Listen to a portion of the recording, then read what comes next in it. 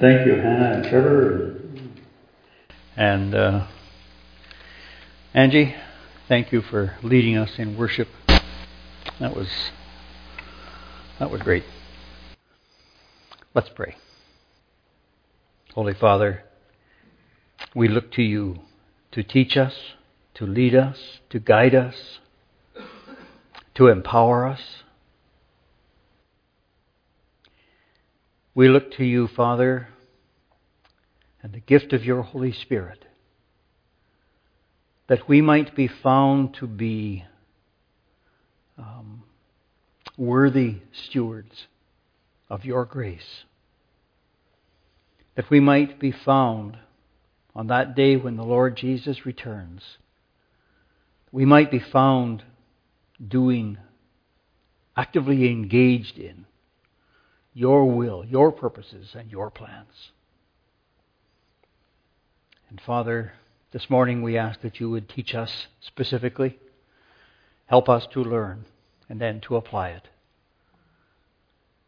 That the name of Jesus may be exalted because of us and in our midst and through us. And we thank you in his precious name. Amen.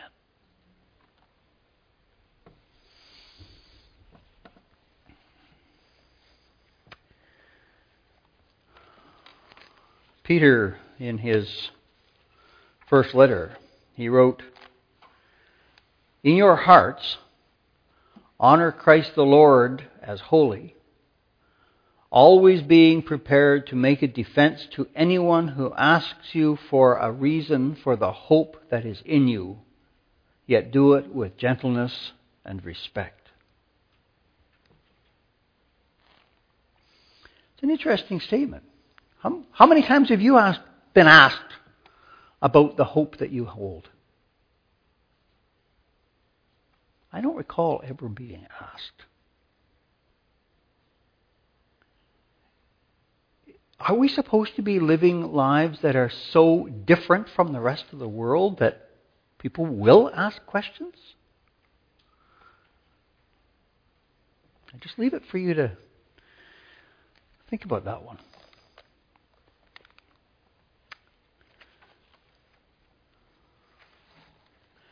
We've been engaged in a series looking at various topics related to the Great Commission, the commission that all of us have to teach, to share the Lord Jesus and all that he has taught us. And I don't know if this is the last one, but certainly it's a summary. The topic is sharing your faith with someone who is leaning toward no faith or some other faith. Well, if you've ever tried to share your faith with anyone, you almost certainly have run into this issue. Because the fact is that everyone, without exception, has a faith. None of us can escape. None of us can claim to be without faith. We believe that God is, or we believe that God is not. It's a matter of faith. Or we believe that God is an irrelevant term, or we believe that perhaps there are many gods. The issue is not whether we are people of faith, because we all are. The issue is where, in what, or in whom do I place my faith? Of course, from the Christian perspective, there is only one valid object of our faith. The triune God. The God who revealed himself in history, and especially in the person, the life, the crucifixion, the resurrection of the Lord Jesus Christ. But as soon as we try to share our faith, we are in a clash of truth claims. And necessarily we need to be able to demonstrate that the Christ that we worship is worthy of that worship. And as a consequence, that all other worldviews, all other faiths are at best suspect and much more likely false. Every worldview, every faith, whether organized into a formal religion or not, has to answer a few fundamental questions. How did we get here? Where are we going? How did things get so messed up? And how do we make it right? There's probably a couple others, but those will do for starters. Someone observed that it's far more likely that all faiths are wrong than that all are right.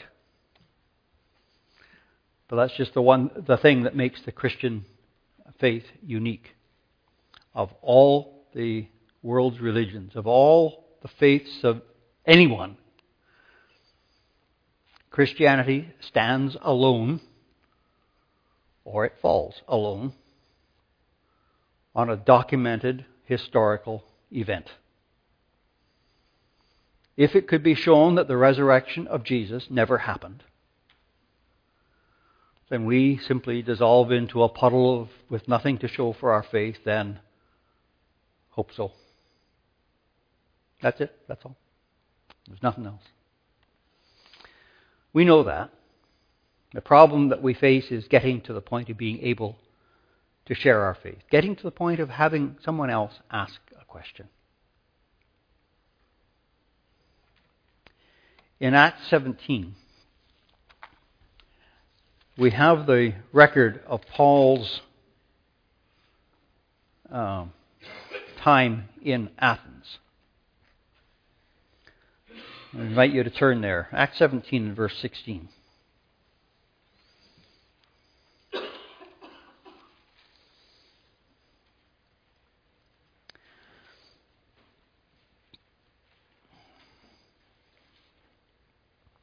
Now, while Paul was waiting for Silas and Timothy at Athens, his spirit was provoked within him as he saw that the city was full of idols. So he reasoned in the synagogue with the Jews and the devout persons, and in the marketplace every day with those who happened to be there. Some of the Epicurean and Stoic philosophers also conversed with him. While Paul was waiting in Athens for his colleagues to join him, he did what most of us would do in a strange city. He went sightseeing. And what he saw caused him a deep grief because he saw the emptiness of the gross idolatry of the city, and he saw the inevitable consequences, the condemnation of God on all those who had not known the Lord Jesus Christ. And that provoked him into action. So Paul did what he normally did in a strange town. He went to the Jewish synagogue and he presented the gospel as clearly as he could to the Jews, his countrymen. After all, Jesus is the long-awaited Messiah and the fulfillment of all the hopes and dreams of the Jews. And surely the Jews would be as upset with the widespread idolatry as Paul was. And other times, Paul went into the marketplace where he talked with anyone he could approach. Tradesmen, merchants, business leaders, possibly with members of the civic government, with soldiers, with some philosophers apparently. The words translated reasoned and conversed carry the idea of dialogue, of a sharing of ideas, of discussion and debate. In other words, Paul was listening as much as he was talking. He was trying to understand the Athenians and their hearts and minds.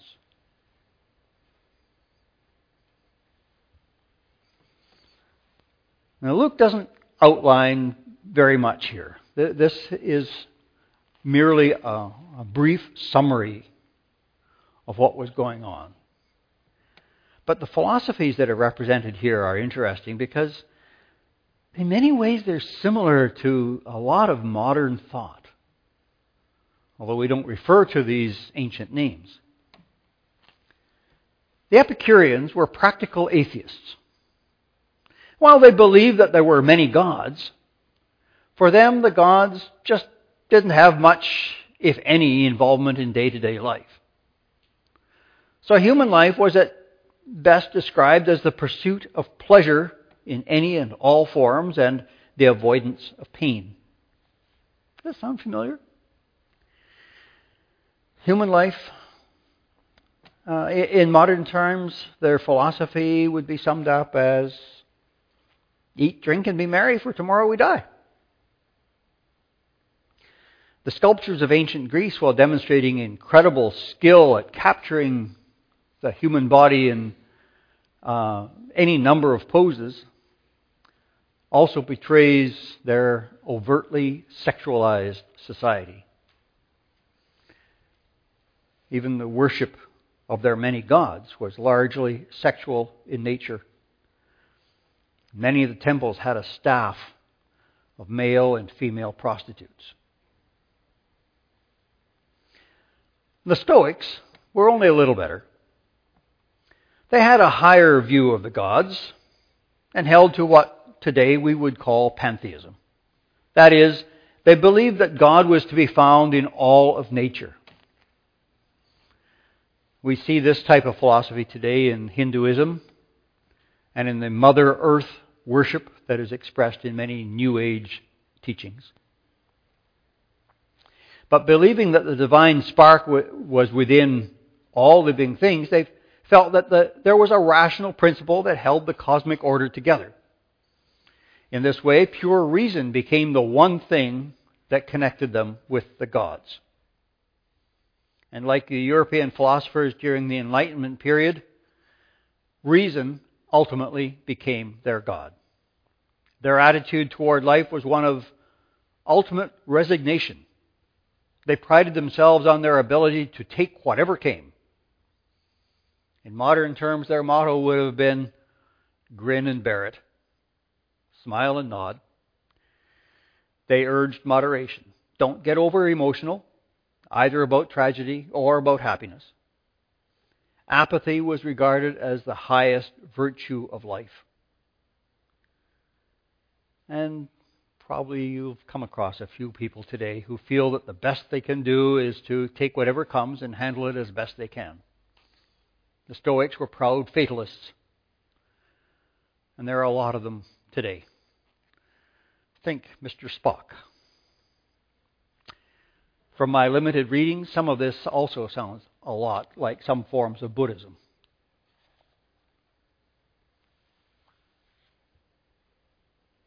Verse 18. Some said, "What does this babbler wish to say?" Others said, "He seems to be a preacher of foreign divinities," because he was preaching Jesus and the resurrection. And they took him and brought him to the Areopagus, saying, "May we know what this new teaching is that you're presenting? For you bring some strange things to our ears. We wish to know, therefore, what these things mean." Now all the Athenians and the foreigners who lived there would spend their time in nothing except telling or hearing something new. The responses of Paul's attempts at dialogue are interesting and must have been thoroughly frustrating to Paul. For starters, there's no record of any response by the Jews. It seems as if they simply yawned and waited for him to finish. Somehow these strict monotheists lived in the middle of rank idolatry, but were not moved to try to do anything about it. And then there were the Epicureans who accused Paul of being a babbler. Now the word here refers to a small bird that picks up seeds in a marketplace, for example, and then spits them out without digesting them. They thought that Paul had picked up scraps of ideas from here and there and was presenting them as profound, but with no depth of understanding. And besides, in their eyes, Paul had no credibility because he was not classically trained and had not studied Socrates or Plato or any of the others. The Stoics, on the other hand, thought that Paul was talking about foreign gods or foreign philosophies. They too could not grasp what Paul meant when he spoke of Jesus and the resurrection. But there was something that provoked interest.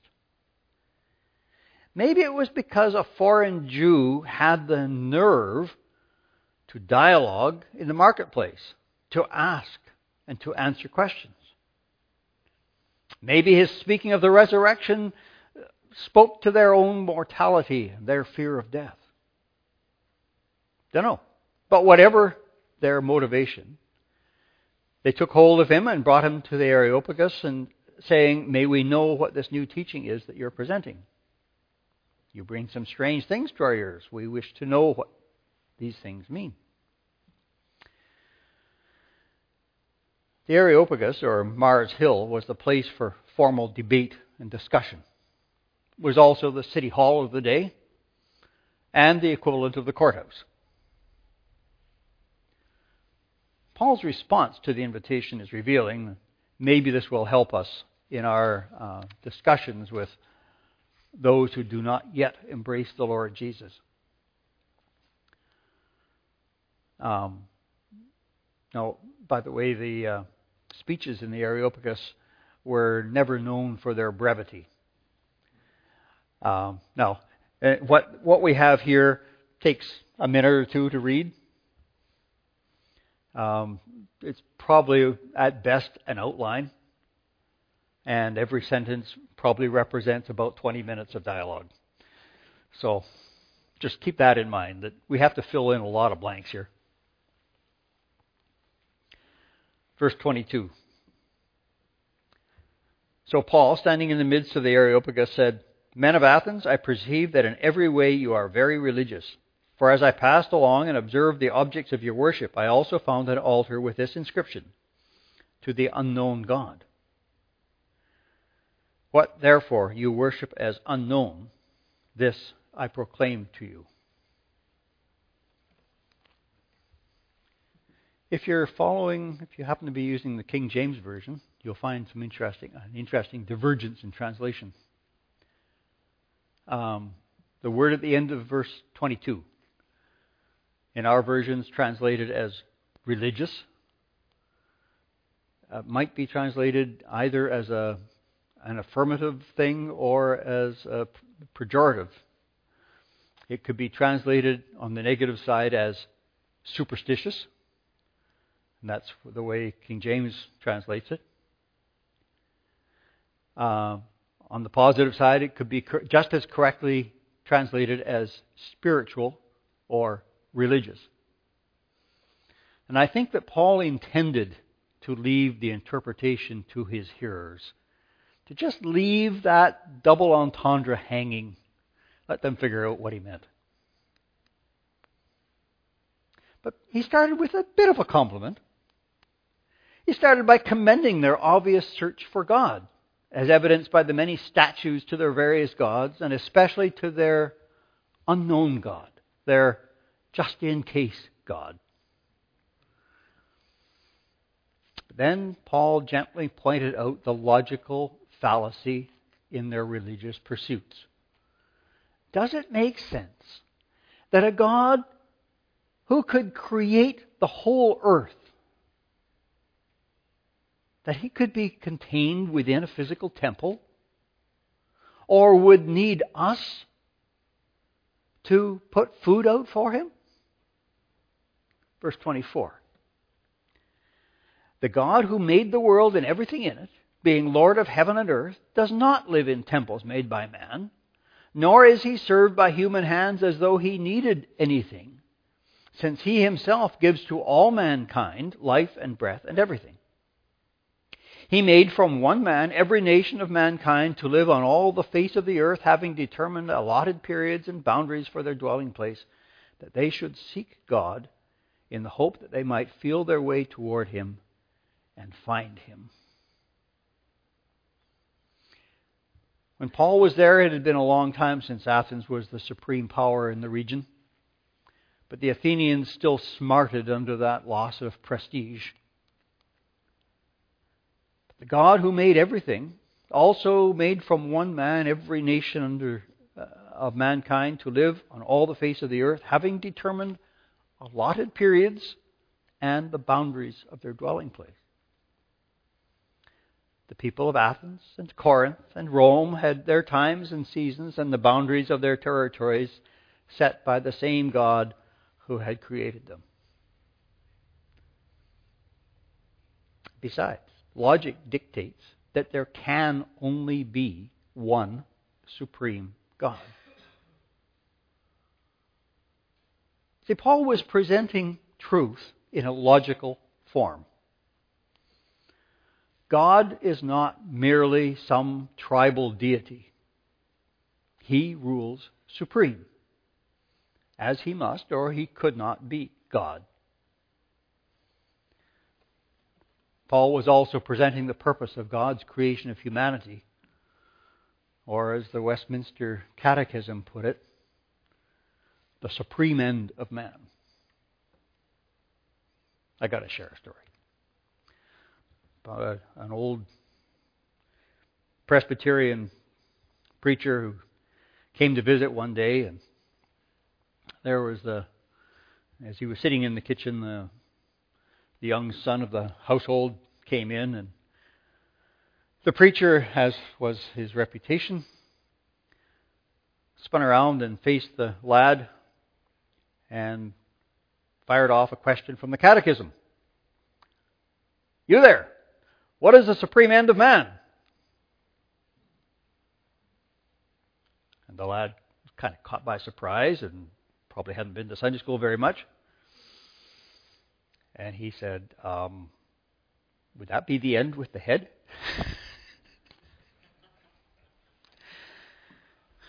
Supreme end of man is to glorify God and to enjoy Him forever.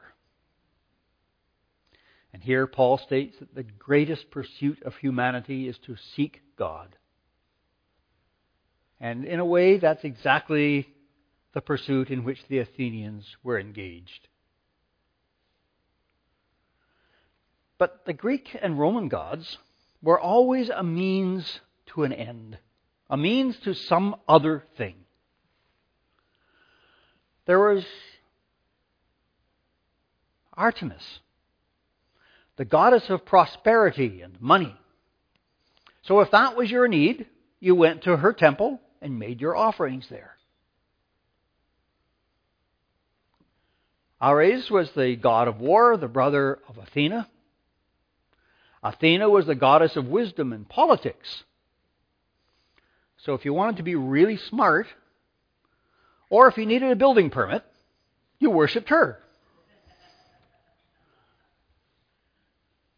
Nike, or Nike, the goddess of victory, was worshipped by athletes and warriors and Michael Jordan.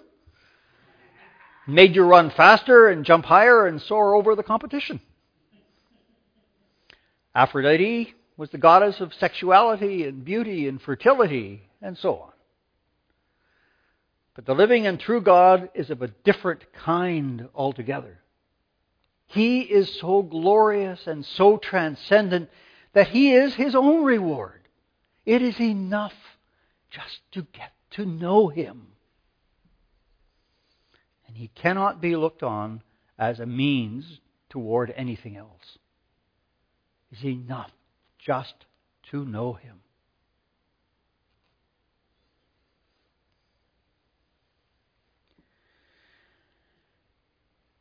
Verse 27.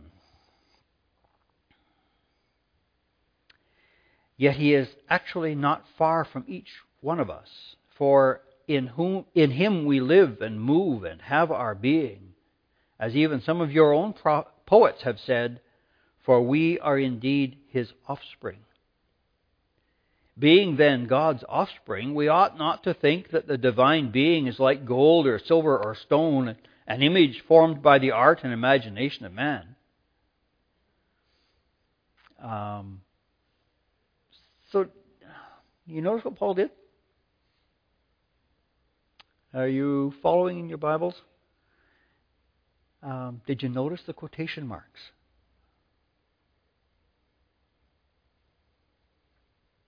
Paul is quoting not from Scripture,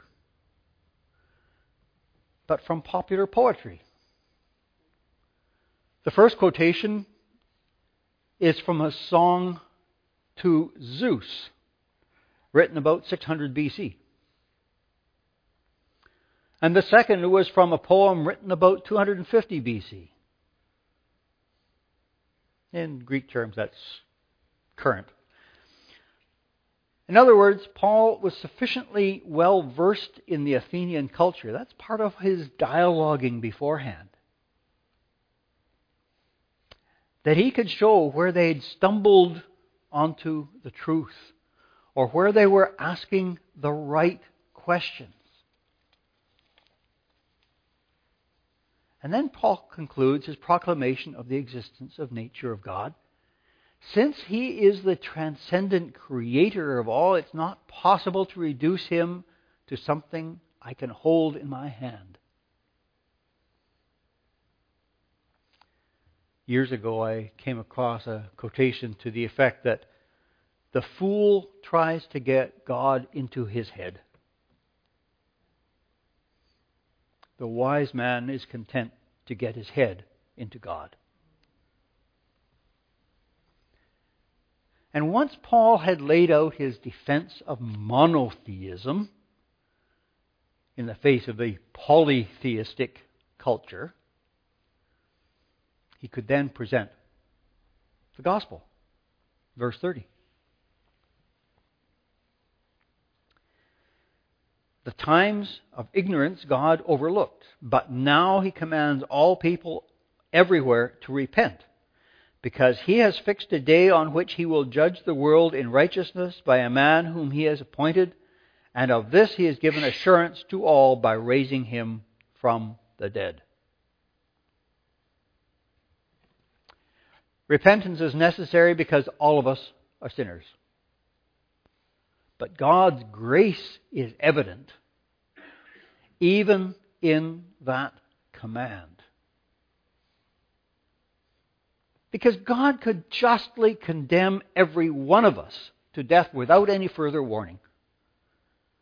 He'd just wipe us off the face of the earth. And that would be justice. That God is gracious is again underlined in the statement, He has fixed a day on which He will judge the world in righteousness by a man whom He appointed. He delays to give us space to repent. And He's given us warning, and He's demonstrated His love and His grace in the Lord Jesus. Jesus has come. God the Son has come. And that He is God is proven by His resurrection from the dead.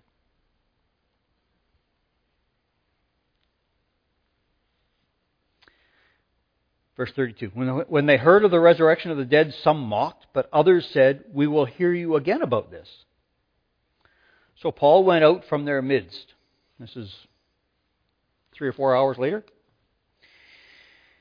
But some men joined him and believed, among whom also were Dionysius the Areopagite and a woman named Damaris, and others with them.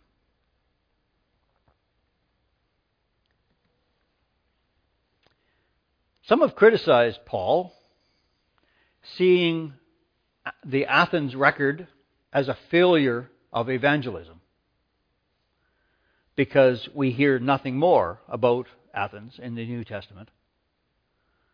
Paul never wrote a letter to Athens, or at least we have no record of any further communication between Paul and the Christians there. But an argument from silence is pretty weak. When you consider that most of the letters of Paul that we have were written to correct various issues. Could it be that the Athenian church never ran into serious problems during Paul's lifetime? But the point Luke is making is that some men joined him and believed, among whom also were Dionysius and a woman named Damaris and others. They heard the message. They were intrigued to the point of wanting to hear more. They came to faith in the Lord Jesus. Now here's a question. Why did Luke record the names? I mean, who was Dionysius? Who was Damaris? We don't know. But I'll guarantee that to Luke's first readers, they were known. And that's why he named them. Turned out that Dionysius was an influential person. He was one of the judges of the Areopagus. And he became the first bishop of the church in Athens. So, there was something there. And something happened in Athens, in spite of the very sparse record. So in presenting the gospel to people who lean toward atheism or toward other religions, perhaps we would do well to follow Paul's example. He was provoked at the idolatry that he saw. He found a point of agreement. Only a point, but a point of agreement. He opened a dialogue with them.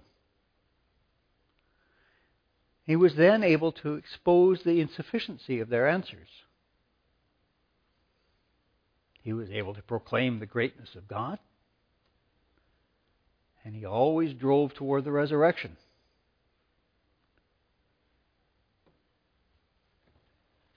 When Paul saw the impressive structures of Athens, they neither impressed him nor intimidated him.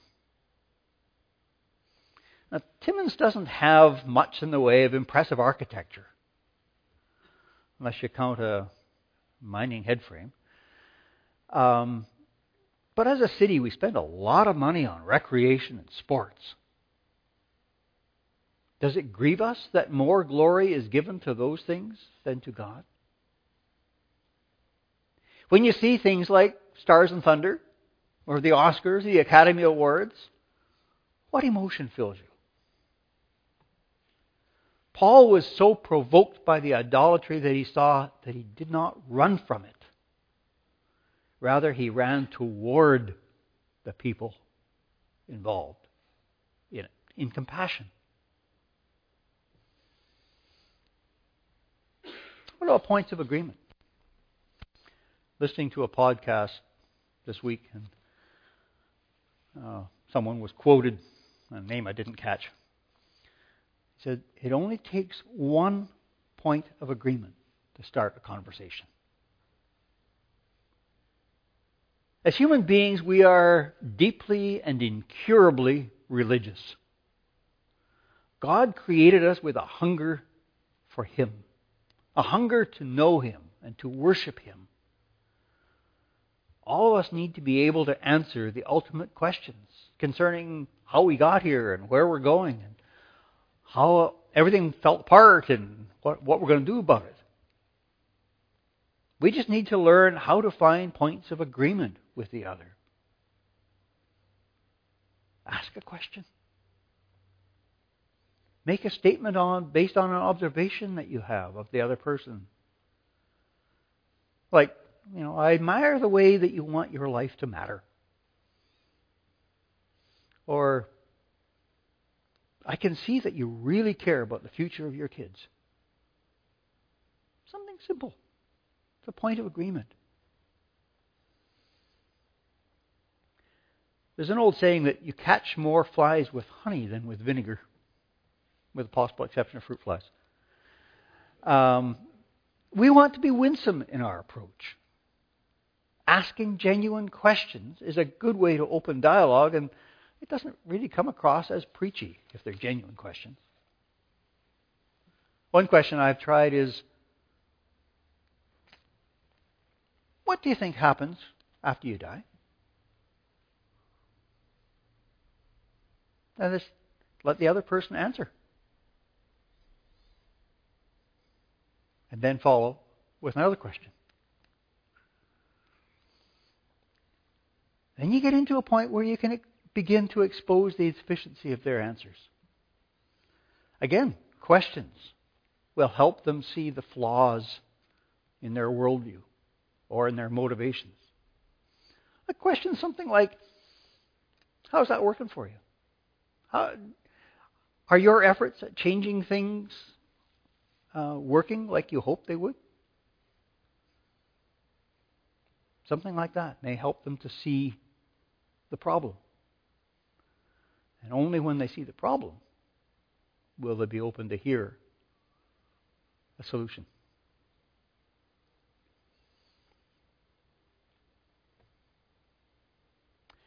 The core of Paul's message is that God is so much bigger than the idols, that He is seeking us far more than we seek Him. The real God is so large, so infinite, so powerful, so wise, that He is often unexplainable.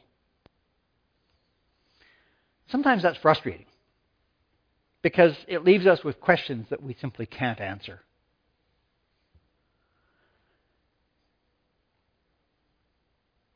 But of course, if He is infinitely wise, there are going to be things about Him and His plans that I cannot understand, and that He cannot explain to my satisfaction. Evelyn Underhill put it this way: if God were small enough to be understood, He would not be big enough to be worshipped.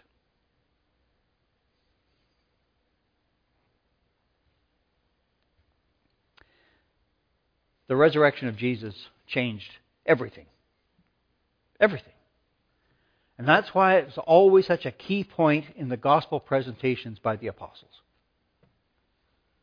It's in the resurrection that we see Jesus as God in the flesh, where we see the greatness of God on display, and where we see the poverty of any other explanation. The gospel is primarily an announcement, followed with a question. And the question is, who do you say that Jesus is?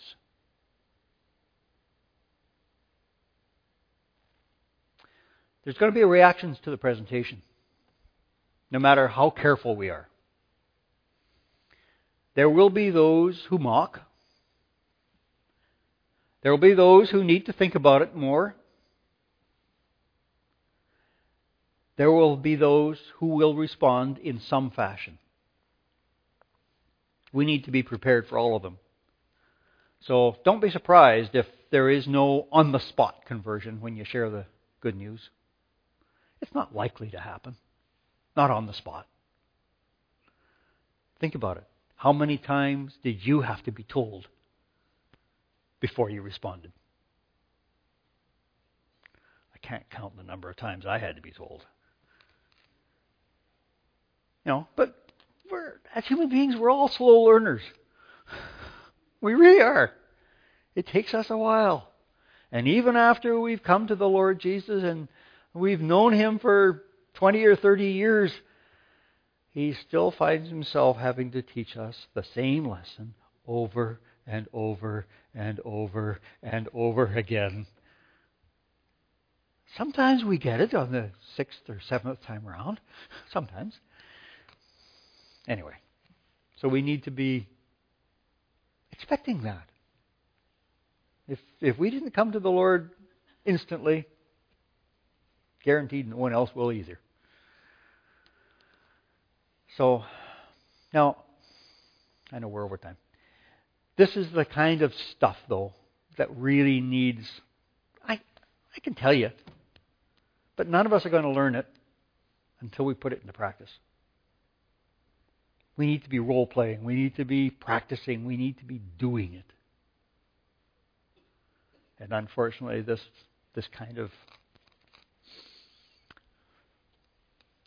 place, it just doesn't work. We need to be getting together and trying it, and then going out and doing it. So let's pray. Father, we do thank you. We thank you for your patience with us. We thank you, Lord, for putting this whole world before us, including the people we love, our neighbors and our friends, our colleagues, our co-workers. Lord, there's so many opportunities for us to share. Help us to be the kind of people, to live the kind of lives that will cause them to ask questions. And help us also, Lord, to be ready to ask questions of them, to help them to explore the questions as well. Lord, help us to bring you glory and praise and honor in Jesus' name. Amen.